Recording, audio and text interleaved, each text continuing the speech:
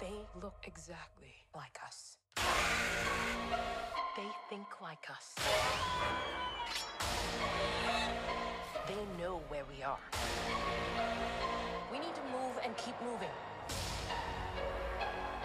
They won't stop until they kill us. Or we kill them.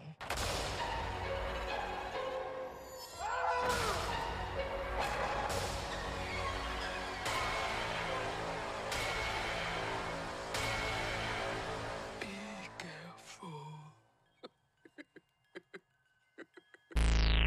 Welcome to Horror on the Rocks. On tonight's episode, Frank and Joe list their favorite horror movie performances and review the blockbuster hit, Us. They're coming for you, Barbara.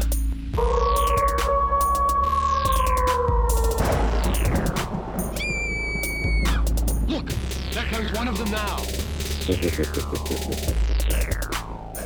Welcome! Hello! Welcome back to another episode of Horror on the Rocks. So Frank, this is our 9th episode.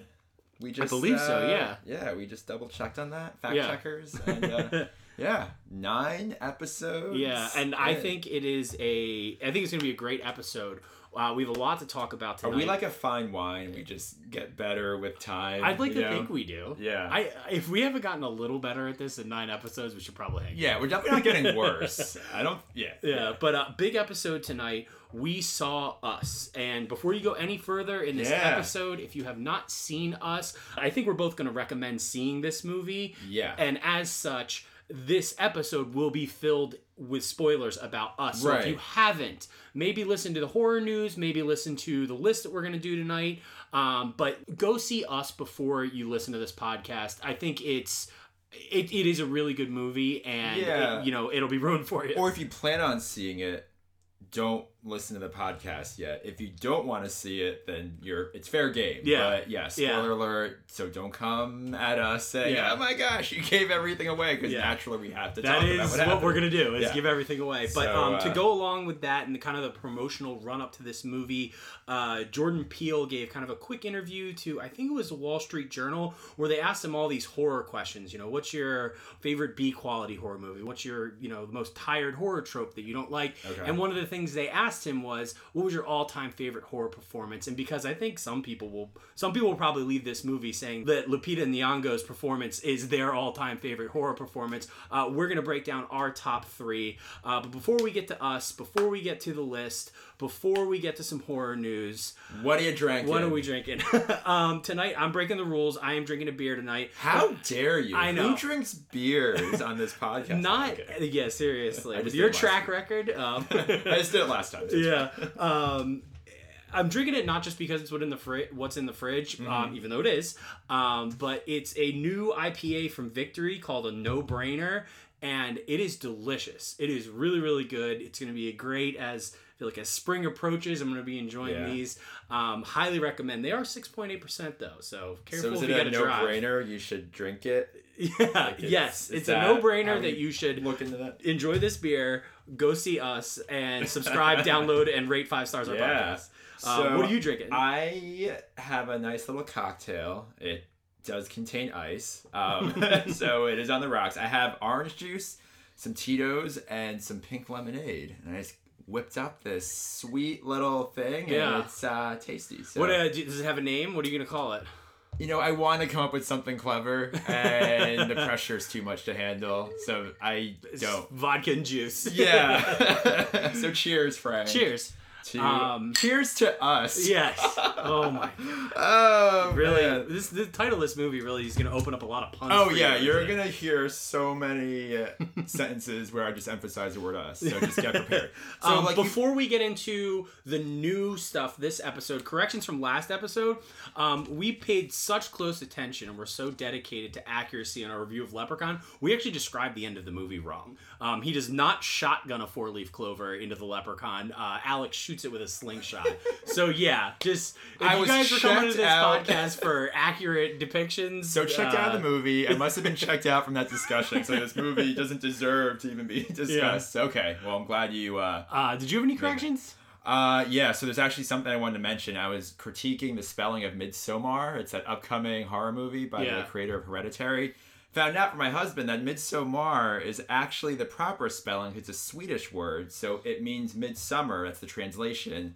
Spelled correctly. Wait, Midsommar means midsummer? Shocking, right? How did we not figure that one out? You think I would have maybe known that or had a hunch? I don't know. I don't have to explain myself. But anyway, I'm correcting it now. But it is a holiday celebration in Sweden to celebrate the summer solstice. So that's where the word comes from.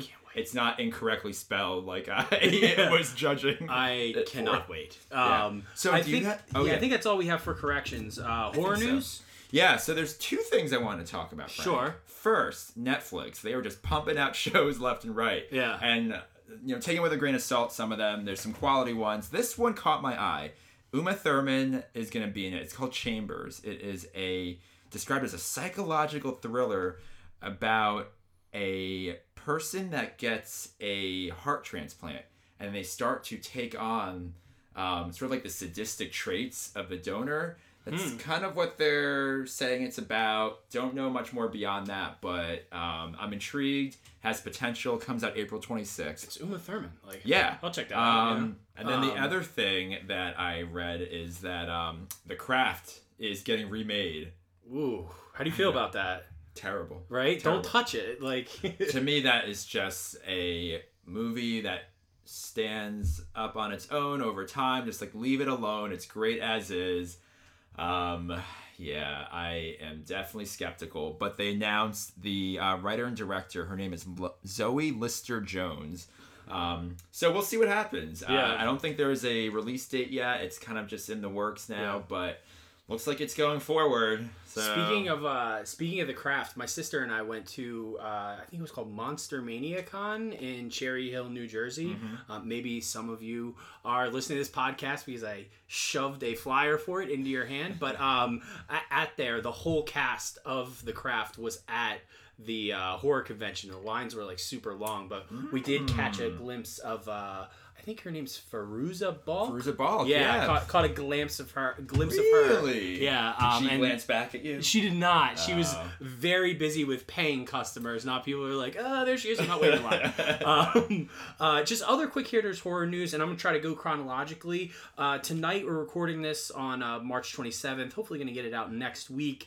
Is the premiere 10 o'clock on FX for a show called What We Do in Shadows. Yeah. The original was a movie in 2014 starring Jermaine Clement from Flight of the Conchords. About the movie was shot like a reality show about vampires that are trying to live in our world. Modern day. Yeah, it was pretty funny. It's a completely different cast, but that premieres tonight. Or if you're listening to this podcast, that premiered last Wednesday.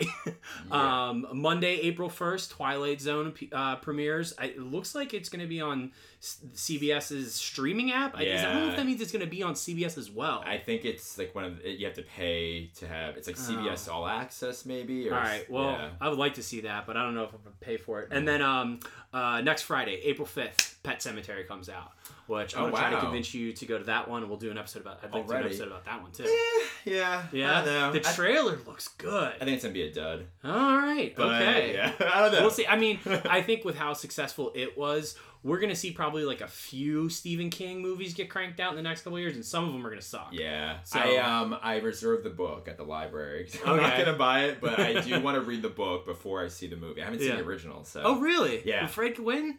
Fred Gwynn? Who? Yeah, exactly. Herman Munster. Oh, is he in that? Yeah, he's the. I think he's going to be the John Lithgow character in the new movie. Gotcha. Okay. Moving on. Let's get into our list. Yeah, so like we mentioned, in a lot of there's so much promotional stuff in the lead up to us being released. Some of it I have a real problem with, and I think we'll talk about this later. They showed too much in the trailer, but I digress. Jordan Peele did an interview where he gets asked a bunch of horror questions, and the interview culminates with him being asked what is his all-time favorite horror performance, and I of course ton of respect for his answer. He said Shelley Duvall in The Shining. Okay. So we decided. This made me think though of the post that you put up with during Oscar season when you had Toni Collette, most overlooked. Nominated. She should have been nominated because that movie was excellent. She was awesome in it. I rewatched that movie last week.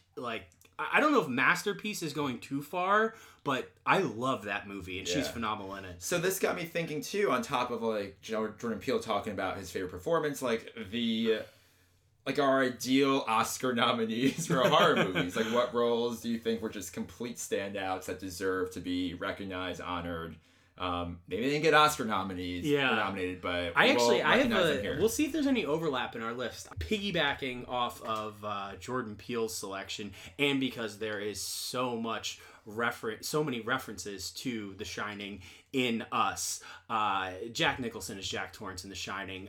There are few people that I think have ever conveyed like madness and losing your mind as terrifyingly as he was in that movie. I feel like every other role you see him in the back of your mind, he's Jack Torrance losing his mind at the Overlook Hotel. Love the movie. Think he's phenomenal in it. Okay. Yeah. What about you? What's your My first one is Anthony Hopkins, Silence of the Lambs. Yeah. See, I was like, is Silence of the Lambs a horror movie? Yeah, why not? Yeah. I mean, again, we always kind of talk about this and go back and forth. Like, if it scares you and there are like, the idea is to create terror and horror and like creep out the audience, like, why that movie checks all those boxes. It's a broad umbrella term, I know, but I think his performance is just creepy as anything. He's so scary, so many memorable lines.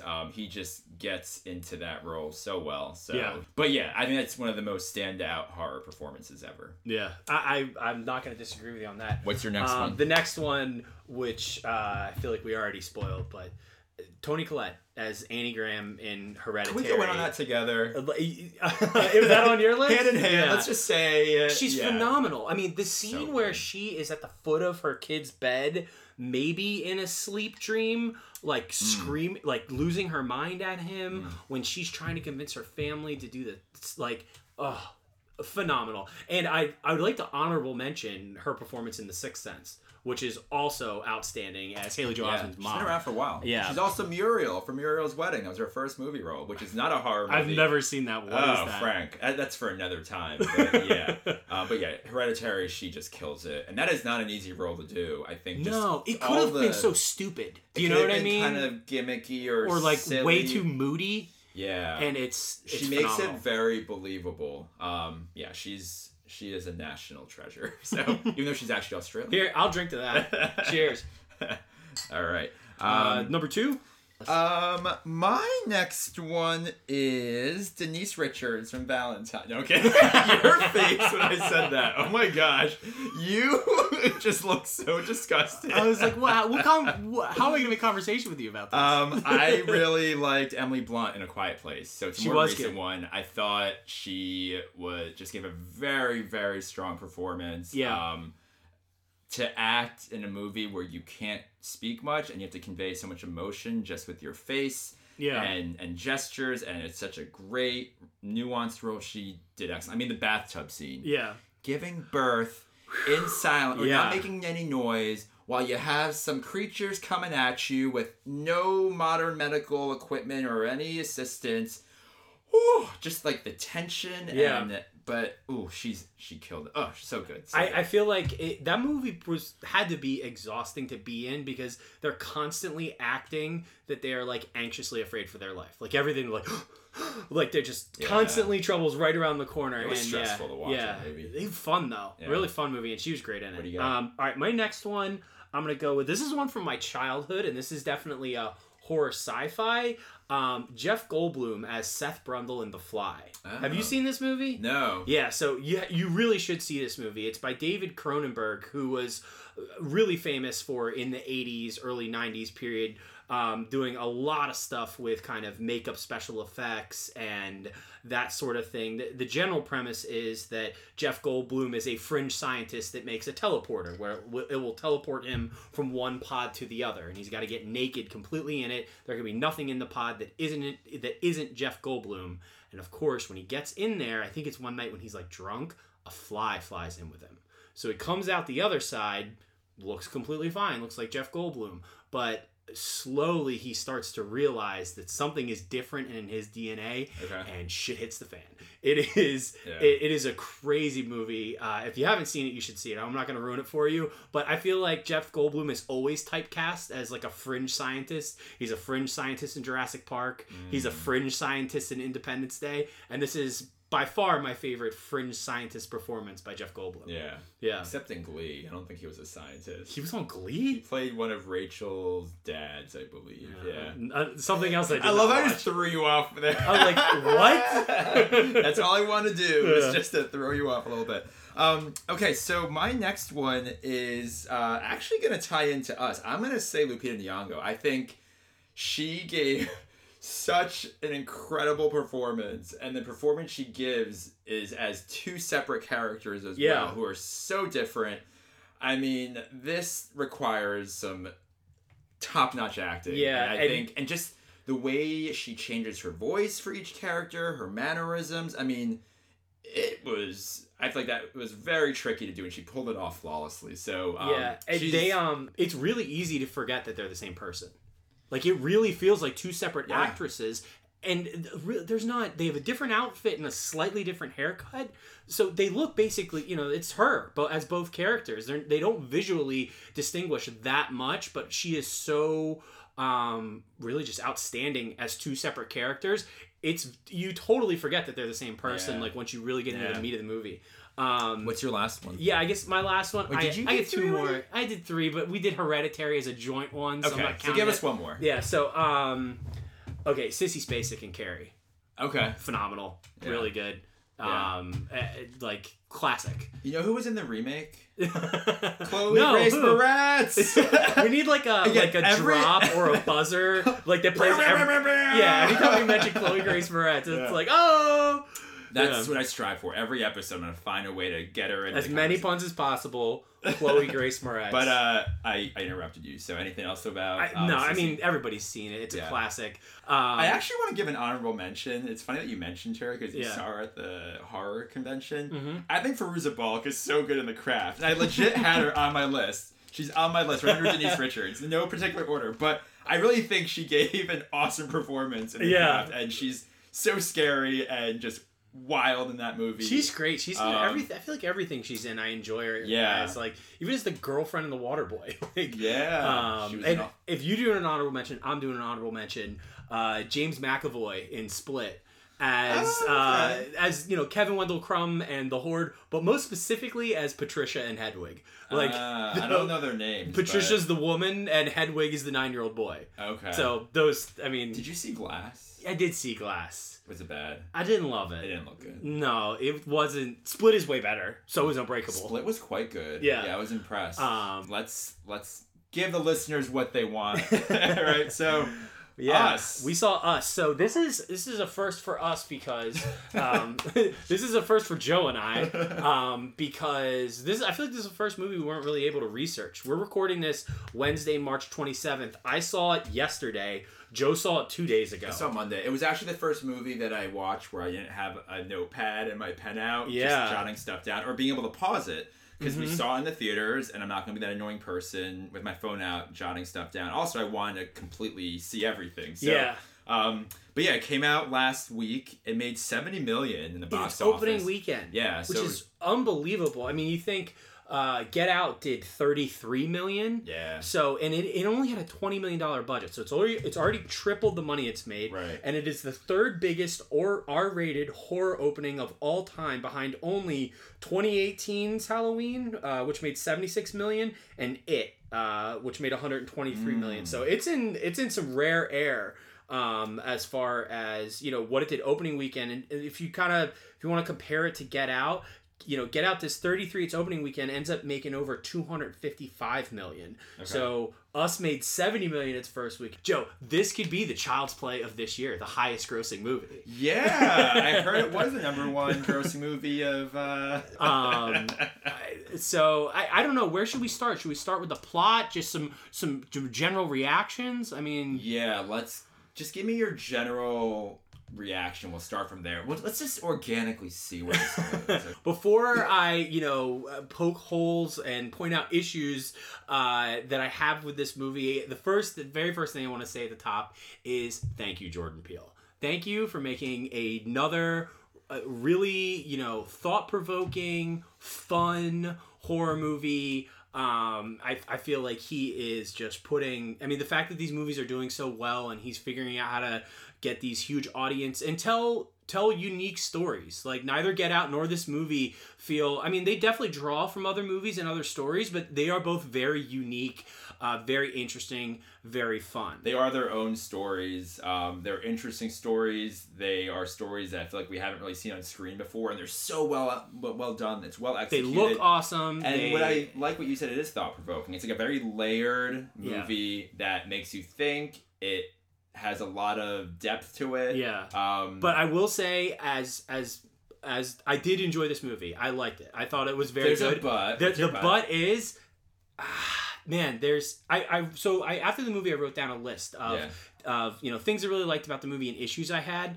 I have like 15 things that I'm like, wait, what? Okay. So we'll get to those. What's your kind of gut reaction to, when you walked out of the movie, how'd you feel about it? Loved it. Yeah. Loved it so much. Better than Get Out? Not that everything has to be compared like that. Yeah, I don't really want to in a way, because I feel like it's like the easy way to look at it, because they both are so unique in their own way. Yeah. I thoroughly enjoyed this movie. I thought it was scarier in a more traditional kind of run-of-the-mill horror sense than Get Out was, but I was a little nervous going home because I went home to an empty house. Ooh. And I'm like, why did I see this movie? Yeah, why did you do that to yourself? But I have to return to an empty house, so I may have slept with the hallway light on. But are you serious? I might have. But I really, really enjoyed this one for a number of reasons, which we can get into. But let's just, I guess, start from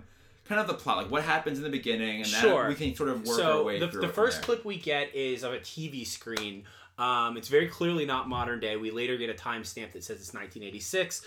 And a young girl who we learn's name is Addie is watching an ad for Hands Across America, which did you know, or had you heard of Hands Across America before this movie? No, I didn't know it was a thing. I'd heard of it. I heard it was kind of fiasco though. Like when they did it, they couldn't establish that like in the moment that they were saying Hands Across America that everybody was actually holding hands. I don't think they took into consideration certain landscapes that would make it difficult to actually link together. So it was this big charity event that would raise all this money to fight hunger? I believe, and poverty. Yeah. And ultimately wasn't as successful as they hoped it would be. Yeah. So the opening scene is you see this ad for Hands Across America. Cut to Carnival that we learned. Well, actually, can I just go back there to that scene? Sure. So in the opening scene, there are all these... And that's the cool thing with Jordan Peele. He is so intentional with details. Yeah. And nothing... I feel like nothing's really there just by chance. Like he really thinks about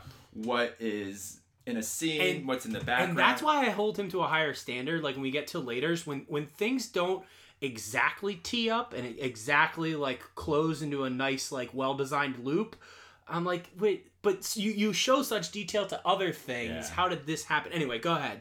The opening scene. So in the opening scene, there are some movies, and one of them is Chud. I never heard of this. CHUD. Horror movie? Yeah, it's a 1984 sci-fi horror movie. That deals with this race of mutants living in New York City sewers. The Goonies is in the scene, which also deals with underground tunnels. There's a movie called The Man with Two Brains. There's also The Nightmare on Elm Street. Oh, and what we forgot to mention is that the opening scene of the movie is actually a little blurb about these underground tunnels and systems that have long been, I guess, just in place, built, designed for whatever reasons, and that just kind of remain intact. And that's what sort of sets off the movie. So you're like, something, at some point in this movie, underground tunnels is going to be relevant. So just seeing some of the movie choices definitely ties into that whole concept. Oh, I didn't even think of that. Like, how all of Goonies takes place. Tunnels, sewers, yada, yada. But yeah, so then we cut to the carnival. Quick cut to the carnival where it is young Addie, who we'll later find out is Lupita Nyong'o's character. Does she go by Addie or is it Adelaide? Well, it's Adelaide. I swear they're calling her Addie because I thought they were calling her Maddie.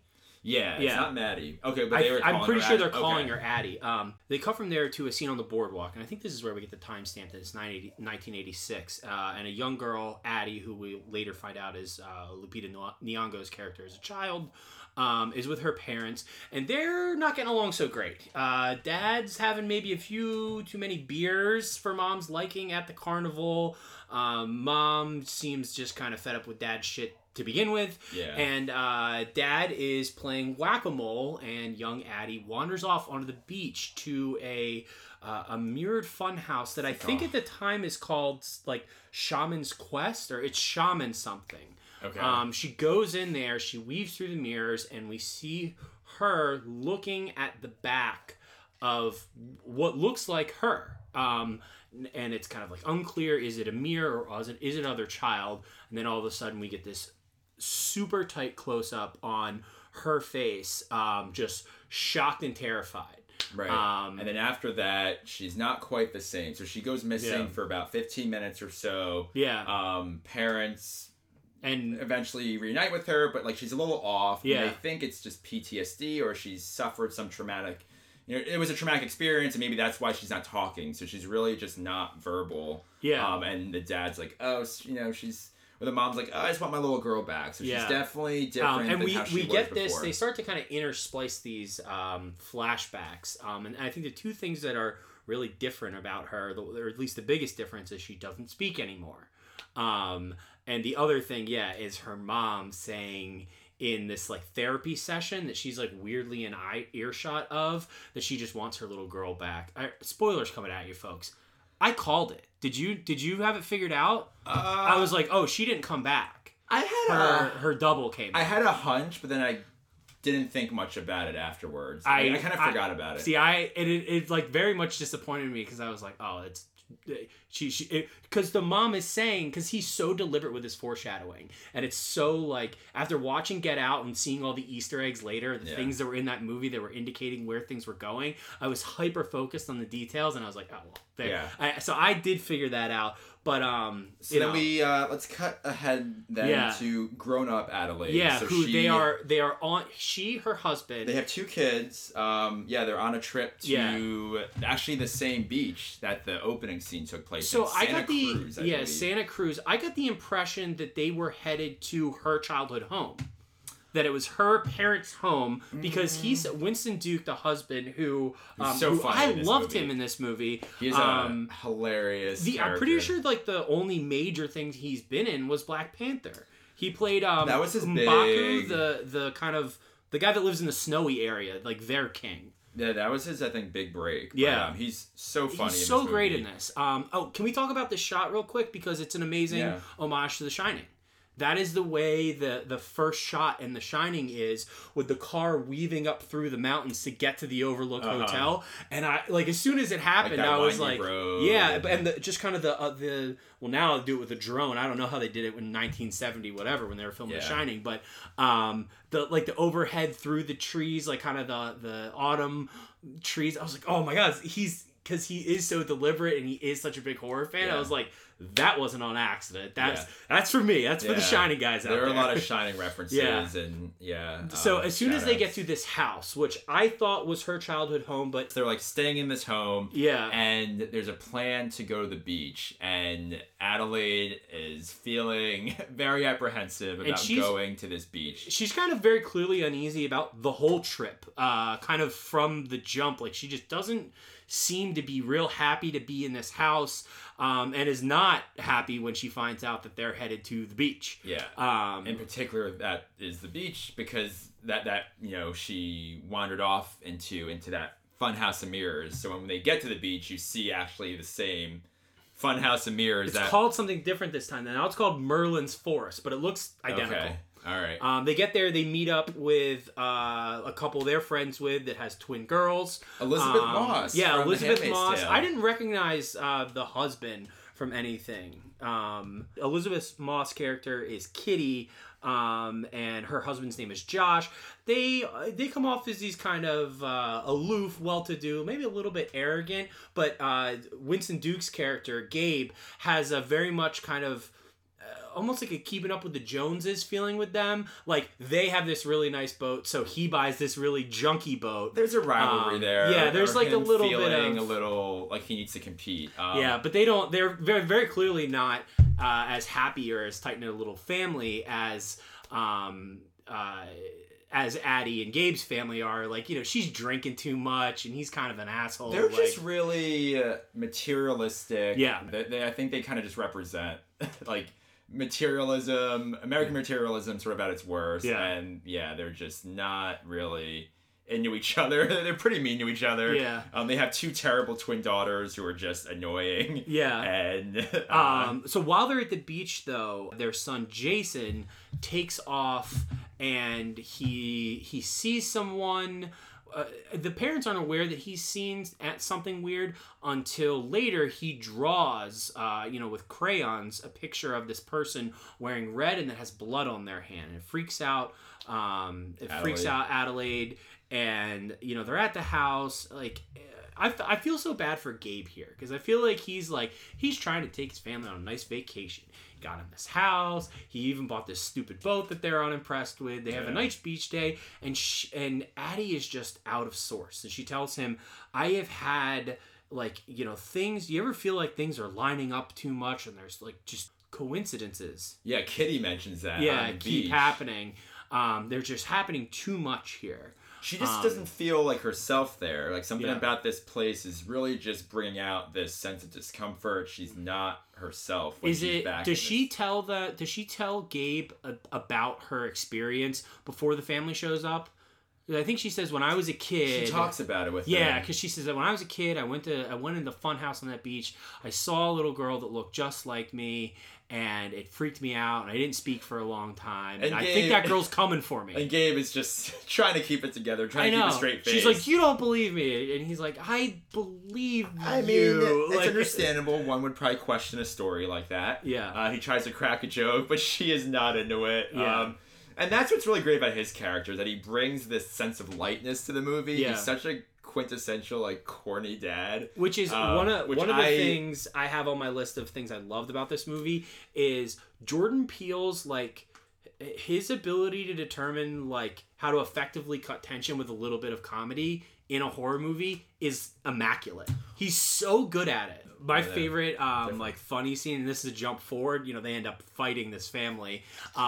They get in an argument about who in the family has the highest kill count. I love that scene. Hysterical. Yeah. They're like, "No, you didn't kill them both because I just had to go back and kill one of them." And they're using that to see who's going to be able to drive. Yeah. And the daughter, Zora, is like, "Well, I've had more kills, so I get to drive." Meanwhile, she only has her permit, maybe. Yeah. She ultimately wins out. Yeah, But so we should let her drive in a crisis. Yeah, but that's just a the good fact idea. that conversation is even taking place in this scenario was really funny. I actually love the scene where, so after the tethered visit them, which we'll describe who the tethered are, because that's the big part of the movie, but there's this conversation between Zora, the daughter, and the parents, and actually I think the dad, Gabe, is like, if they come back here, I'm just gonna, do a Home Alone and whip up some, yeah, he's like, "We should set booby traps." Yeah, pretty much. And she's like, "Please tell me." No, but the daughter goes, "What's Home Alone?" Yeah. Oh my God, I felt so old. That was the scariest moment. Her questioning what Home Alone is, and there's a whole generation probably of youngsters who don't know. They have no idea classic. what those tapes on top of the screen. So I mentioned the tethered. What are the tethered? Let's get Yeah. into So that. basically, they're at the house, and her biggest fear happens. So family shows up. It's 4 individuals that are identical to their family. Doppelgangers. Classic doppelgangers. They are evil opposites. They show up out front. Winston Duke goes out front, tries to tell them to go away nicely, comes back in and is like, "Oh, they're not going anywhere." Grabs a bat. They scatter and attack the house. They work their way into the house. Winston Duke's injured pretty early in the movie. He gets him in the leg. We get to the whole family is in the living room with their evil opposites, who then start explaining who they are. And that's when we get the full scoop on who these doppelgangers are. A very creepy version of Lupita Nyong'o. When she opened her mouth, did you expect that voice? I almost laughed. At Did first, you? I thought it was like a little. She was like, it was like. At first, I thought it was a little over the top, like Bane and Batman. Like, oh, what are you? Oh, his voice was so awful. I couldn't understand what he was saying. She talks like this, Yeah. and she explains that there was a little girl that grew up as a shadow of another girl. So Red is the tethered version. Exactly. Adelaide is who we think is the human version. Yeah, so Red is telling Adelaide, there was this shadow version of a girl that had to grow up and live a mirror life of her, but it was miserable. When the girl ate good food, the shadow ate bad food. When the girl met a husband, the shadow had to fall in love with the monster. And even getting as graphic as when the girl needed a C-section to have a baby, she says she had to cut it out of herself. I mean, so she really paints this picture that there's this kind of a mirror life that she has been forced to live. Yeah. So we find out that the tethered, as they're called, it was the result of a scientific experiment. Kind of unclear who created this experiment, why they were in creation to begin with, but it's pretty much like clones almost. Like humans had this other version of themselves, the tethered, and they were supposed to live like underground in these mysterious tunnels. Yeah, so we're jumping way to the end here because most of the movie, the explanation that we get from Red in the living room is kind of all we know. We know that... I think it's helpful, though, just because we're going to give everything away. I think it's helpful just to know, like, the context of it as we explain it. Like, you don't have to go. So, but this is... Joe, I gotta be honest. Okay, like, where should I start on my list? Like, so they're supposed to be clones of... you basically find out in the movie that everybody, it appears, has a doppelganger that's wearing a red jumpsuit and running around with gold scissors and are stabbing people. Which my first thought was, when Amazon delivered millions of red jumpsuits and gold scissors to Merlin's Forest on the Santa Cruz beach, Jeff Bezos, you're not flagging these sorts of things? Like, why are they all wearing matching outfits? Well, why not get AKs delivered? Why not get bazookas? Like, what? I don't know why the scissors are the weapon of choice. I don't know if that's really explained, but pretty much, so the tethered are like the clone doppelgangers that live underground. And I guess the idea behind this experiment was that humans would have this other version of themselves, and the version below was supposed to control like the human version, but it actually ended up not working according to plan. Not sure why they wanted that to be the plan to begin with. But so ultimately, that's the first problem. Yeah. Why and for what reason? I get it's the U.S. government wanted to control the population, because we actually get a nice little a foreshadowing earlier. Zora is in the car when they're on the way there, says, the government puts fluoride in our water to control us, like something like that. Yeah. So they kind of plant that seed, and then basically there's this whole scene where you see the whole scene that we watched in the beginning where they're on the boardwalk. Under the boardwalk in this weird sort of hallway laboratory that's filled with bunnies. There's a bunch of people. That's what they eat down there. Yeah, they eat bunnies. When Adelaide was eating delicious food, they were eating like raw bunnies. And much. I think it's because like bunnies were like they were cloned or I guess whatever. They like, reproduce easily or quickly. I don't know if that's scientifically But so accurate. underneath of the boardwalk, someone is basically pantomiming a zombie version of the actions above. Like we see like a zombie kind of, a tethered version of the guy that hands Adelaide a prize. We see, everybody that was up above ground has someone down, and it's just, okay, Joe, like people were pretending to be on a roller coaster, standing in a hallway. Yeah. Just help me get to how this is awesome, because I had so much of the movie is about the family kind of fighting with their 4 doppelgangers, and then they go to Kate Moss's house and they got doppelgangers too. It starts off as like home invasion movie, and they go to not Kate Moss. Elizabeth Moss. Sorry. Moss. Yeah. So they go to Elizabeth Moss's house to find some safety, and then actually there's this pretty crazy death scene with Elizabeth Moss's family where their tethered versions attack them. That's actually one of the funnier scenes too. Where man, poor Elizabeth Moss, she's not dead, but she's dying, and she has Ophelia, which is their version of Siri in this world. And she's like, Ophelia, call the police. And the police do not get called because some like ridiculous song comes on. It's Fuck the Police by NWA. Yeah, so it's like F the Police, and that comes on, and you're just like, oh no. Yeah. So, I mean, again, that's just like where you see his humor sprinkled into these really intense scenes. I think like two of the most terrifying scenes in the movie are the attack scene when the tethered first show up. First of all, those houses, those like California mid-century modern houses that are floor-to-ceiling windows, they look so cool. They would be the worst in a zombie apocalypse. Not ideal. There's no way to secure them. Not like there's safe. windows everywhere. Oh yeah, you have no shot. That sort of break-in scene, and then this scene at the house where the friends doppelgangers show up, which by the way, their twins are very much shining twins. Reference. Yeah, so those are very cool, and they have this sort of evilness about them. None of the doppelgangers talk, by the way, which is an issue I have later. Why some of the characters can talk, but anyway, those two scenes I thought were really like well executed horror scenes. Another thing about this movie I put down, I think this movie had the right amount of blood in it, which I feel like is really easy to mess up. Like, it's a really small window before, like, you look like a crazy Tarantino movie where there's just, like, blood sprayed everywhere. Or it's not enough to give you, like, oh my god, these are human bodies that are dying. I thought, like, he really thread the needle on how gory this movie should be. Because the general premise is everybody's got a doppelganger. They come above ground, and they're all here to kill their above ground version. So this is this could be a really gruesome movie. And I thought he did a nice job with that. Yeah, it wasn't overly gory. No, but some scenes where, I mean, Elizabeth Moss is bleeding out of her neck. Like, Winston Duke kills his doppelganger in a boat engine. Like, let's take a minute to talk about the daughter's character here, because I think she has the scariest doppelganger. Oh, her tethered version. Ooh, that's man. She has this sinister smile. Whatever she did with her face and the way she did it, it was so creepy.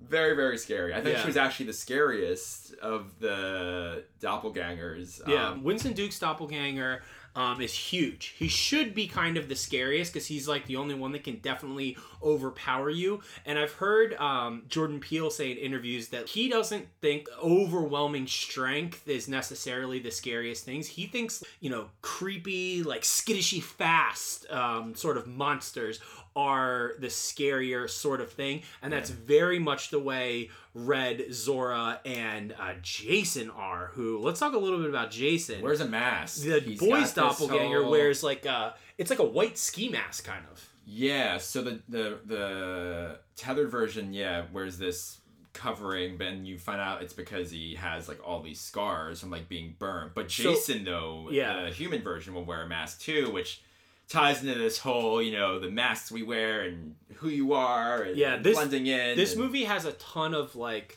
what does it mean or what does it represent kind of undertones or hidden metaphors in this movie. Okay, so here's another thing on my list of issues that I have with this movie.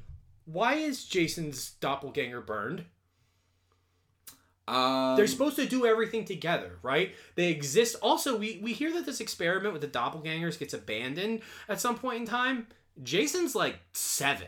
So it didn't get abandoned that long ago. Yeah, but I guess, there's probably like younger kids though in the human conceived world that don't have this doppelganger. Yeah, but Jason's pretty young. Like he's not. It's like presumably sometime after he was born. Yeah, I guess. And that's the one thing that's a little unclear is like to what extent do these tethered doppelgangers copy the actions of their human counterparts?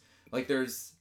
Yeah. I don't know like to how much they do. And then once actually, well, I guess once the tethered escape and kind of do their whole thing, they're no longer bound to their human, right? Like once they leave their underground tunnel, because then they can kind of act for themselves. We need to get into my issues. I think my opinion that this movie is good, not great, might not age well. This might be a movie that I watched like 2-3 times, and I realized like a lot more things are put together than I thought. But some of them I don't understand. Why was Jason's doppelganger burned?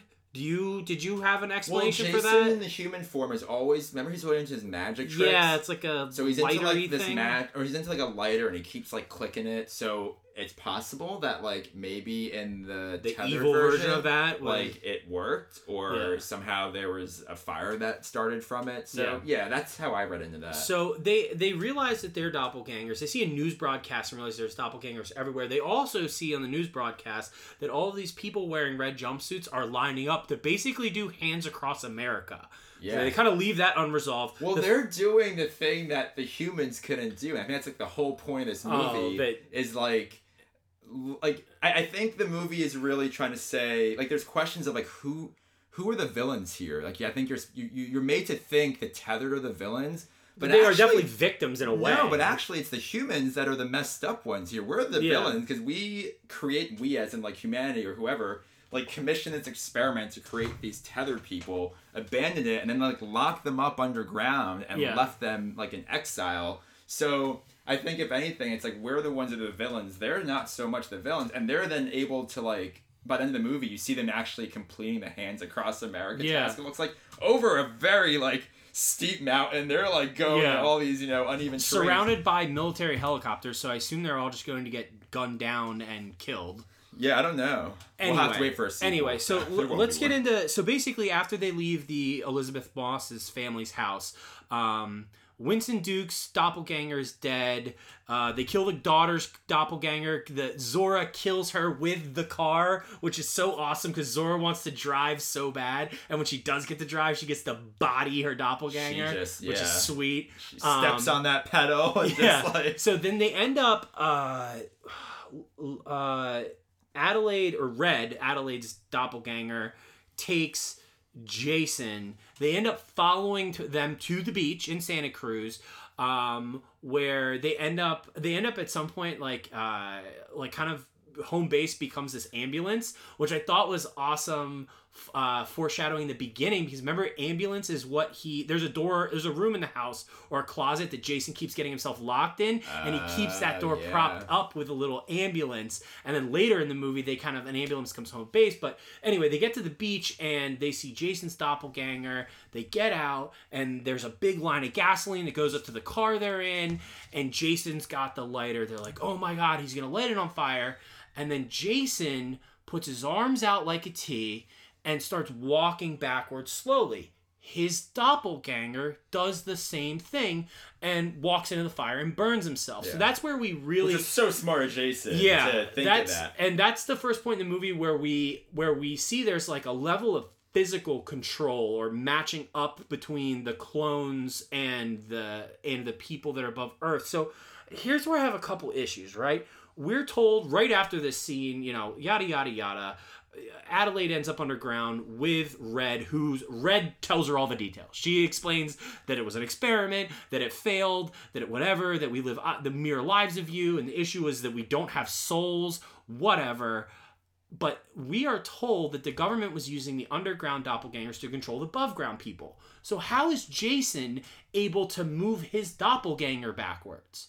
Well, because I thought the control went the other way. Right, so Jason was the one controlling the doppelganger. So the initial plan was for the tethered doppelgangers to control the humans. Yeah. But that obviously didn't work because it was only the humans that were able to control their doppelgangers below. It's like you were saying, like the carnival scene. I thought they were controlling them. I thought the underground people were faking a carnival underground to control the people above ground. So for some reason it didn't work out as according to plan. So actually the humans are the ones controlling the doppelgangers. Like for example, when Adelaide was pregnant and gave birth or had a C-section, remember Red had to, like you said, cut herself or whatever. So I think the initial plan was for the doppelgangers to control the humans. Whatever reason, it didn't work out that way. But you raise a good point, because Jason controls his doppelganger above ground. And, the doppelgangers that doesn't really happen to anybody else in the movie. But all the other doppelgangers, all the other tethered seem to be able to act on their own. They have their own, sense of agency. So I don't understand necessarily why Jason's able to control his. But you know what? it doesn't have to make total sense. Yeah. I mean, I'm okay with it. It's Like, it's a question, but it doesn't ruin the movie. For me. More clone problems. The clones are stronger than More them. clone problems. The clones are stronger than them. The Elizabeth Moss's husband takes a fire poker to the skull and keeps battling.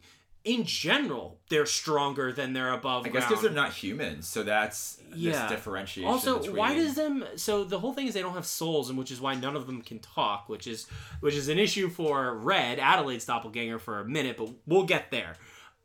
Why can't they talk? Like, why is not having a soul? I don't know why they can't talk. It's a good question. I mean, but I think it just shows like this difference between them and us. But I said us again. But that's actually why. That's why all the tethered though think Red is their messiah, because Red can talk, and Red, as we find out, is actually the human version of Adelaide. And the human version of Adelaide is actually the tethered version. Like you said, in the carnival mirrors, they switched. Yeah. So that's why all the tethered think Red is this messiah. They think she's one of them, but Red is actually a human. So she concocts this whole plan. I'm not sure why her plan is to successfully complete the Hands Across America. She says we wanted to make a statement. It's the most... Why? Yeah. I get why it's attached to this, like, she was wearing a Hands Across America t-shirt, I guess, when she got pulled underground, but, like... I get why they want to, like, kill their human counterparts, because they've been, like, exiled and just, treated poorly, but I'm not sure why, then, out of all the things you can do, maybe it's just to show that, like, you're better than humans, like, we're pulling off this big stunt that no one else can. Why, first of all, do they all live under the boardwalk in Santa Cruz, or do they live underground across the country? It's a good question. Okay. What were they waiting for? Like, why did Adelaide have to come back to the beach to spark their, or was it coincidence? Like, that seems, things like that are the kind of, like, deliberate plot points that, because Jordan Peele makes such good at foreshadowing movies, that I'm like, why'd you kind of just left that out there? Like, why do they stay down there? Are they bound to stay down there? Why didn't, obviously it was like a labyrinth to get down below ground, but why didn't when Adelaide got pulled down there, she gets handcuffed. Eventually she's unhandcuffed. Like, they never show her, like, trying to escape, which I would think she would do. By the way, when she's in the boiler room, did you get some Nightmare on Elm Street vibes? Definitely. 100%. Yeah. And actually, same with Jason's tethered version of himself, when he takes off the mask and he has all these, like, burned scars over his face. Yep. Very Freddy Krueger. Yeah. But I think, actually, that's one of my favorite scenes. So when Adelaide goes down in the boiler room, goes down this really nice escalator, and is in the underground area, sees all the bunnies, her and Red have this big moment, like you said, where everything's explained, everything's revealed, and there's this crazy fight scene between the two of them, though, and then they cut it to then showing, like, flashbacks of them dancing. I thought that was so freaking cool, the way they did that whole scene. Yeah. It does look really cool, and how they showed the kind of, like, mirror, the ugly version of the life that the doppelgangers are being forced to live. That was cool. I was just like, at that point, I was having a hard time with, why are some of these things happening? Yeah. So something that this movie's really big on is Jeremiah from the Bible, 11:11. So that plays a big part in this movie. So she sees a homeless guy holding a sign that says it. Yeah. So the actual passage is, "Therefore thus saith the Lord, behold, I will bring evil upon them, which they shall not be able to escape. And though they shall cry unto me, I will not hearken unto them." So that pretty much just signifies this entire kind of uprising that takes place. Well, it's that's the end of times in the Bible, right? The God. I don't know if it's the end of times, but I think it's just this. The way I read it was just this uprising of this, like, marginalized group, and like the evil people. In this case, the monsters are the humans. Like, sorry, you're out of luck. Like, you did this to yourself. So they end up, like, defeating the doppelgangers both above ground and below. They all get back together. They're in the ambulance, and Jason looks at Adelaide and has this, like, oh my god, like, just look on his face, and we get the flashback to find out that Adelaide is actually Red and Red is Adelaide, which led me to a whole nother round of questions. if Adelaide, as we know her in the movie, is actually the doppelganger, why can she talk? And why does her doppelganger, who's actually an above ground Adelaide, why does she talk like this? So I actually have answers for you. Yeah, so, see, I know there were some things I missed, so I was trying to reserve judgment to figure out if it was just something I missed. So Lupita, the actress, actually discussed how she modeled this voice. It was actually inspired by Robert F. Kennedy. It's this neurological disorder called spasmodic dysphoria. I may be mispronouncing that. But I think the way she interpreted it is that it's this voice that, in her eyes, was perhaps created from like a traumatic scenario. So I think that's sort of the origin of that voice. But you have to think, though, she can't talk to anyone. She's human. She switches places. So she's underground with all these people that can't speak. So she's naturally not going to be talking as much anymore. So like something definitely has to like happen to your vocal cords if you're like not really speaking frequently like for however many years. And I think this shows that it's like one of the messages of this movie is that like others who are, you know, not born into a certain group can still thrive and kind of like learn and adopt things from other people in this new community. So yeah, we have Adelaide, who's actually a tethered, but now is like living amongst humans and is actually doing okay for the most part. So I think it's just like showing that it's like a learned thing. It's like a larger message of how we like look at them and us and try to separate. But if you actually like bring others in, like they can be somewhat successful and like adopt what's going on. So that's where she's able to talk.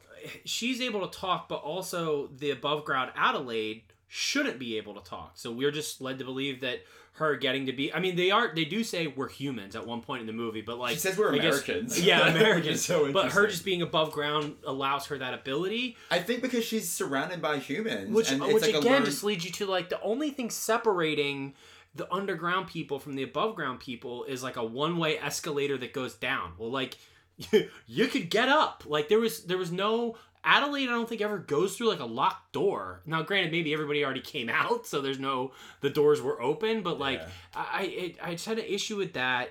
Another thing I wanted to ask you is, okay, what is Adelaide aware of? Like, has she forgotten that she used to be an underground? I think so. Or is she aware of it? Because a couple things don't make sense. When Adelaide comes above ground and confronts her in the living room, if she knows, the Red, as she is above ground now, knows this woman took my life from me. I was a regular person. I used to live up here, and you know she kidnapped me and escaped instead of me. Yeah. But her response was not like, you know why I'm here. You know what I'm doing. I'm killing all of you for taking my life from me. She tells her this story. Well, they can't like reveal all that in the beginning. You know? It's also a movie too. They want to kind of draw that out and like, have a big reveal. Yeah. What I think would have worked better there would have almost been like they have an argument where it seems like she's arguing, as we don't know that there was a switch.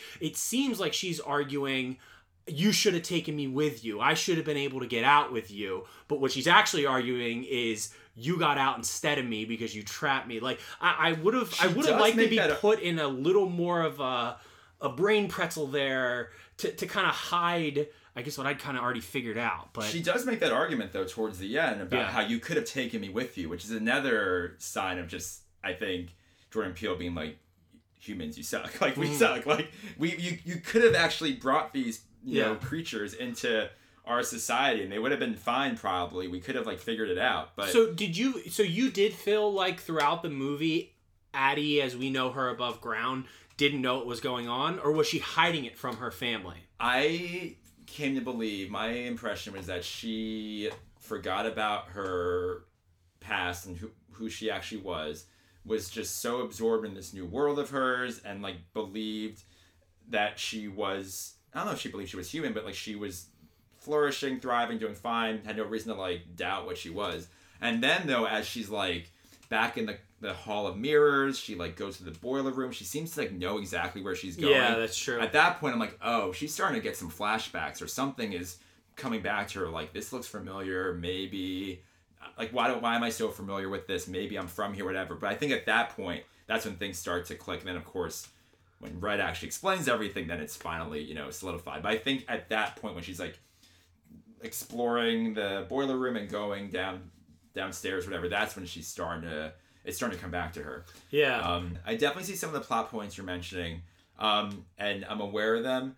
For me, that doesn't detract. I think what's so interesting about this movie, though, is just like this overall message. I think it's just like that trumps any inconsistencies with some plots here and there. Like for me, that doesn't really matter. Yeah, and I will say this as I feel like most of this podcast I've yelled about things about this movie that frustrate me, but it's like, you know, like the sports coach yells at the kid he thinks it can do better. You know what I mean? Like that was never me. Ever. No. But besides that, for the issues I have with this movie, it was really good. I liked it. I would definitely, to our normal questions, I would recommend it, and I would say it's scary. I'm gonna force you to answer the question, Joe. Is it better? Do you like it more than Get Out? Because people always look at these as Jordan Peele's first two movies.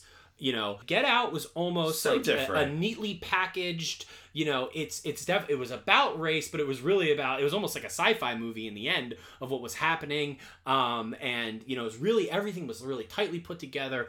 Boom. Popcorn horror movie, whatever. This movie's a lot more of like, what does it actually mean? Like, how do you read into it? And, you know, what is this saying about the duality of man and our humanity? So they're very different. Did you like it more? I'm gonna say I liked it just as much as Oh, what a cop out. I don't know. Boo. I don't need to answer that question. I love Get Out for what it is. I really enjoyed this one, and like you said, I think the message here is totally different, and what Jordan Peele is trying to convey is different. They're both so good though. They were good. Yeah, I would say maybe Get Out was great, and this was very good.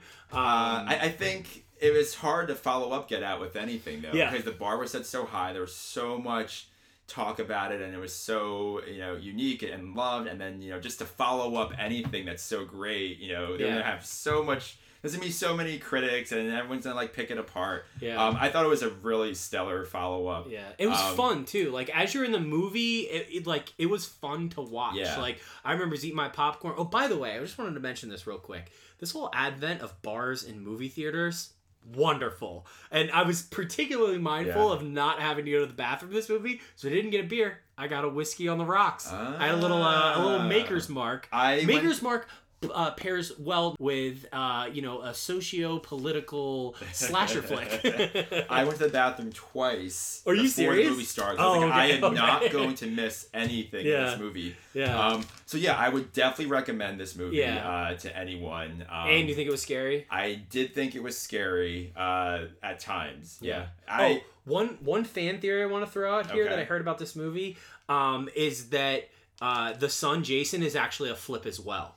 That some point between, obviously, Addie's flip and when the movie is filmed, he is a flipped doppelganger as well. And that's why he figures out that he can kill his doppelganger.